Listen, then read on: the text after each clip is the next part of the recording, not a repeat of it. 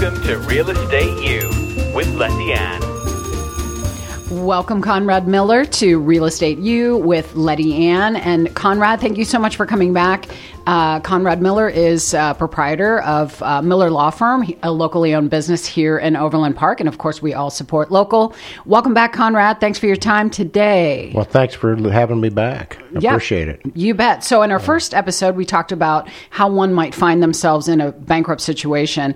And today, I'd love to talk about what's the recovery process like and how can one bounce back after bankruptcy. But before we go there, I have a little sidebar from the last episode. Okay. We talked about foreclosed properties. Okay. And I wanted to ask you, do the homeowners have the opportunity to get the home back during the foreclosure process? It's almost like, do they have like a first right of refusal? Although that's not the right word, I'm sure. It's actually what's called, we call it a redemption. Right. Redemption. Okay. Yeah. So you can, and in both Kansas and Missouri, you can do that. And when in the process? Well, do they you can have do a certain period of time. Well, this is where the career education system education comes in, because this is what we talk about there. So He teaches there, folks, the local pre-license class and continuing education class. Again, another locally owned business, career education system. Yeah, I do that, but we talk about statutory and equitable redemption. Equitable, if before you get into it, they're going to send you a letter and say, oh, hey, look, this is what you owe. And so you can cut a deal with them before the bankruptcy sale to reinstate your loan. There's various, HARP, federal things you can do to stay that off. And you can do that before the sale. After the sale, and that's where, in Missouri, you're at the courthouse steps and the trustee says sold, or in Kansas, it's the sheriff comes out and then they've gone through the whole judicial process and the gavel comes down and says sold. After that, you got to go look at what the law says, and that's the statutes. And Missouri, you're pretty much out of luck. At that point, after the sheriff, after the trustee sale, you to do that, you got to put down a bond and all this stuff. Kansas much more friendly. The court actually sets the redemption period. Usually, it's about 90 days. So you have 90 days to vacate the property, buy it back, or vacate it. You can go back. I've done that before where, we've been trying to do a short sale and everybody's agreed, but, so I've actually extended redemption rights before. I've actually had a court order that somebody accept the sale price back a few years ago. But yeah, you've got time to buy it back. And quite frankly, you can do anything with it during that period. You live in it. You can rent it. You can sell it. Why do people trash it? Are they just pissed? Oh yeah, I think so. Or a lot of people come to me, and this is people in this bankruptcy. And they go, oh, I got the letter. They're going to foreclose on it. First thing I say is, well, Kansas and Missouri, and they go, well, I live in Missouri. I say, well, pack your bags, because it's not, if you're not going to get it back. In Kansas, I say, relax, enjoy. You're not going to have to pay any house payment for a while. So get yourself set up. Unless you want to try to save it, and that would be what we would do in the bankruptcy. But if they're just, I'm just done with it, they've got time because it's going to take you 6 months to a year to get to the point of a sale. So, people watching today, keep Conrad in mind. If you have any questions, remember both sides of the state line, as we are on the state line of Missouri and Kansas. Conrad's contact information will be here on the screen if it's not up already. So if you have any questions for Conrad, reach out. Again, a locally owned business. Today, though, we are going to come back to bankruptcy. And how does one bounce back from after they've filed? What's the process, and how long does it take for them to sort of get back up and out? Yeah, let's talk about the process first. like I said, the big thing is you want to make sure that when you file, all your assets are up for grabs. Okay, and they appoint a trustee to come in and look and see. Well, he's got an account. You have he had a bank account with so much in it. He had non-exempt. He has some firearms. He had some kind of collection. Things that aren't exempt. Most things are exempt. Mostly your personal property is exempt. Car. Oh, cars up to $20,000 in Kansas. Both sides. Missouri's like $3,000. Okay. It's not quite as generous. Your house, a certain amount can be exempted. So those are where you want to have your assets when you go into bankruptcy, is in those non-exempt. You can't just right beforehand transfer stuff. I think we talked last time about the guy that bought a house in Kansas so he could turn around and sell it. That doesn't work anymore. They've caught on to that. So there's time periods and time frames. But that's the thing. When you come in and talk to me, we'll say, okay, we want to keep your house. This is what we have to do.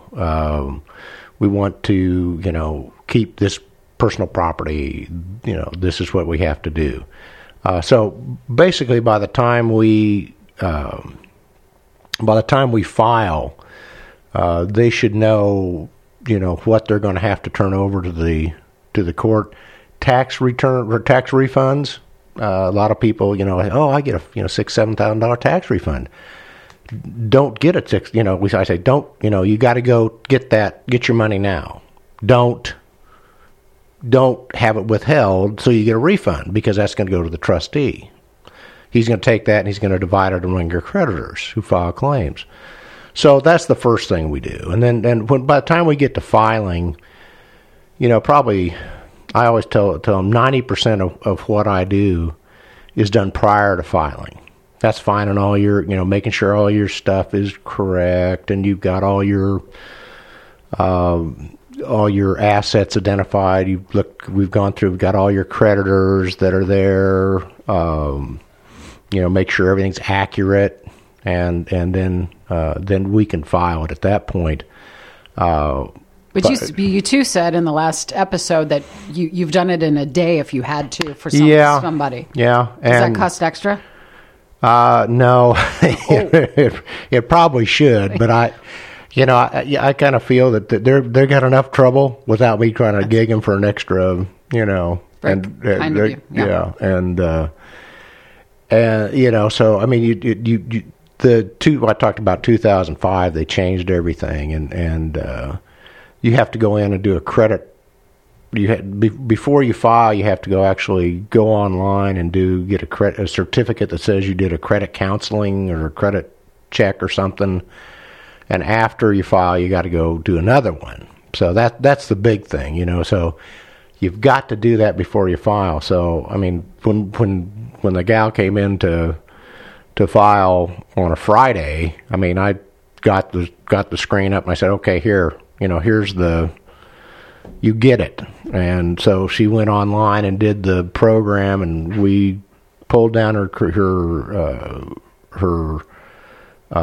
report, pulled everything off of there, and then we were able to file it the same day. Now, it's like I said, that's not an ideal situation, because I don't know what, she may have a bank account, she may have things that were not exempt.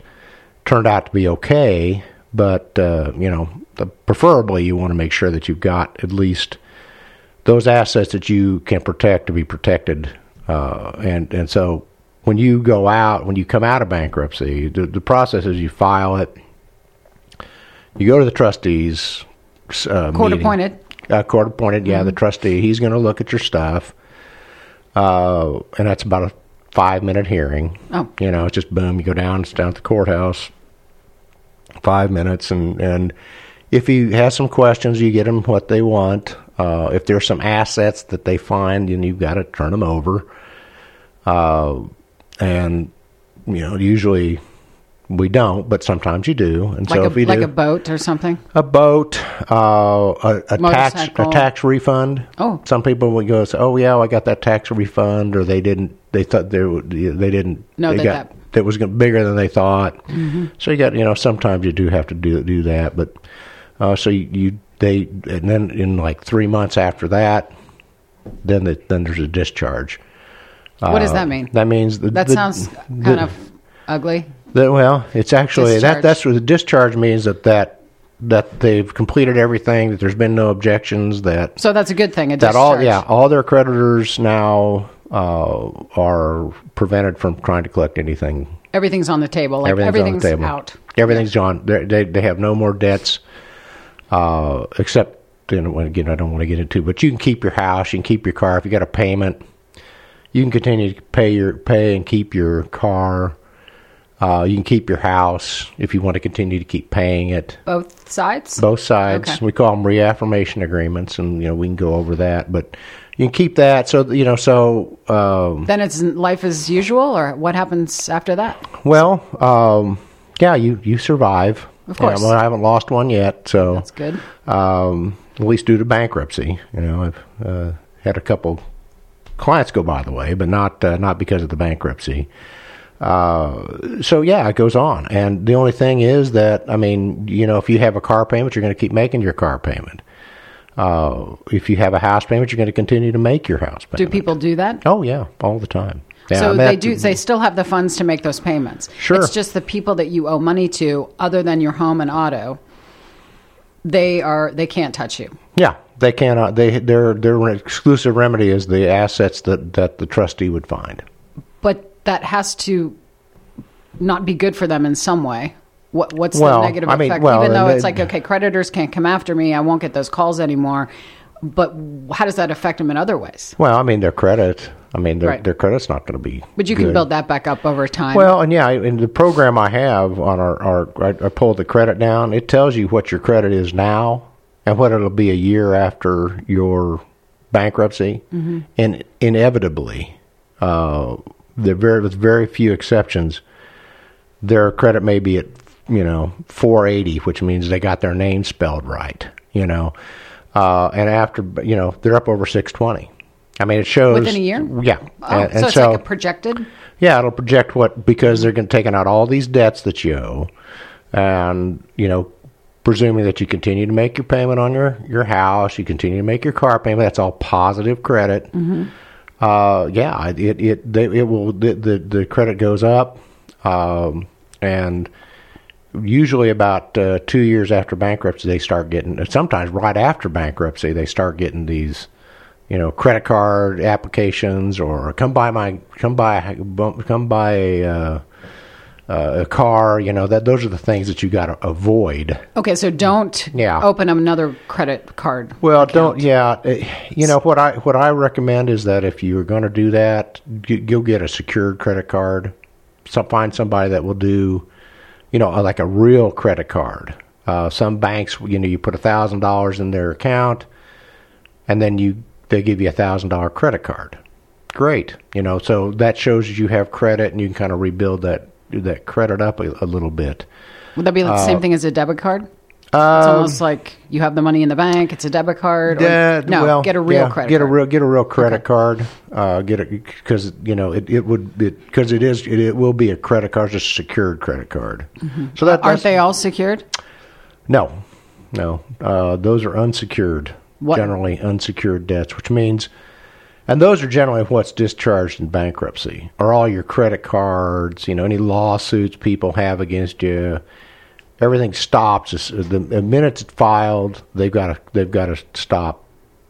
All of that. So they start just make cash transactions, except for their auto and home, and like their groceries, necessities, clothing, food. Well, kids. you can get a debit card. Yeah. But it's not going to help them with their credit. It doesn't help with their credit. In fact, I recommend that. I said, you need to have a debit card, so you don't get a big credit card, and all of a sudden, you're in trouble because if the again. money's not in there, you shouldn't be, paying it. Right.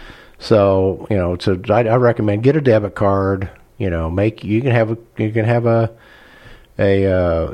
checking account or whatever. If anybody still uses checks, I don't know. I do. But you could that's fine, and that'll help build your credit back up. But keeping your car payment, keeping your house payment going, keeping your credit card, a new credit card, all that stuff will be. And I think that, and I'm not going to swear by this, but I think that most lenders, after 2 years out of bankruptcy, will loan on your house, so you can go buy a house. Well, that was my next question. Wow. How soon after one files bankruptcy can they purchase a home? I would say probably 2 years. Mm-hmm. Yeah. Now it's going to vary by lender, but I mean there are lenders that will do it. So this would be like after a foreclosure, they've lost their home, because I know we've talked about, okay, if they continue to do the positive credit and make payments on their house payment, that means they're still in their home and making their payment. But we talked about a life change, losing a job. Yeah. So and so many different scenarios. Actually, a foreclosure I think is worse for your credit than a bankruptcy. Okay. So if you can save the house and keep making the payments, and there's various ways you can work that. There's two types, but there's a repayment plan, which is a Chapter 13, and that's kind of how you save. If you're behind, if you're getting on foreclosed a house, if they're on Monday they're foreclosing, and on the Chapter 13 stops all that, and then you can make payments through the trustee to get it caught up over 60 months. So that's what you would do if you had a foreclosure situation. So we have just about 2 minutes left. This information has been amazing, but there's so much to know. And I think each individual would be so specific to what they had, where they live, what they owe, how much debt they have, all of that. So anyone seeking advice regarding bankruptcy or how to avoid it or how to get out of it, or if you need assistance from Conrad, please reach out to Conrad. And we always encourage you to support local folks. Conrad Miller, thank you so much for being here today. Thank you. I appreciate it. And if anybody has any questions, I routinely answer, questions they don't need to fear, oh, well, it's going to cost me money to talk to an attorney, because free consultations, I talk to people all the time. So they can call you, ask you a few questions, maybe set up an appointment and go from there. Yeah. Thank you for taking the fear out of it, because they're already nervous enough. Oh, yeah. And then it's like, we already don't have any money, and now we have to secure an Overland Park attorney. What's that going to cost? You almost are fearful to make the call. Yeah. But really, it's in your best interest, folks, to get the facts and what's happening in your world. So give Conrad a call, and we'll look forward to seeing you again soon. All right. Thanks. Thanks.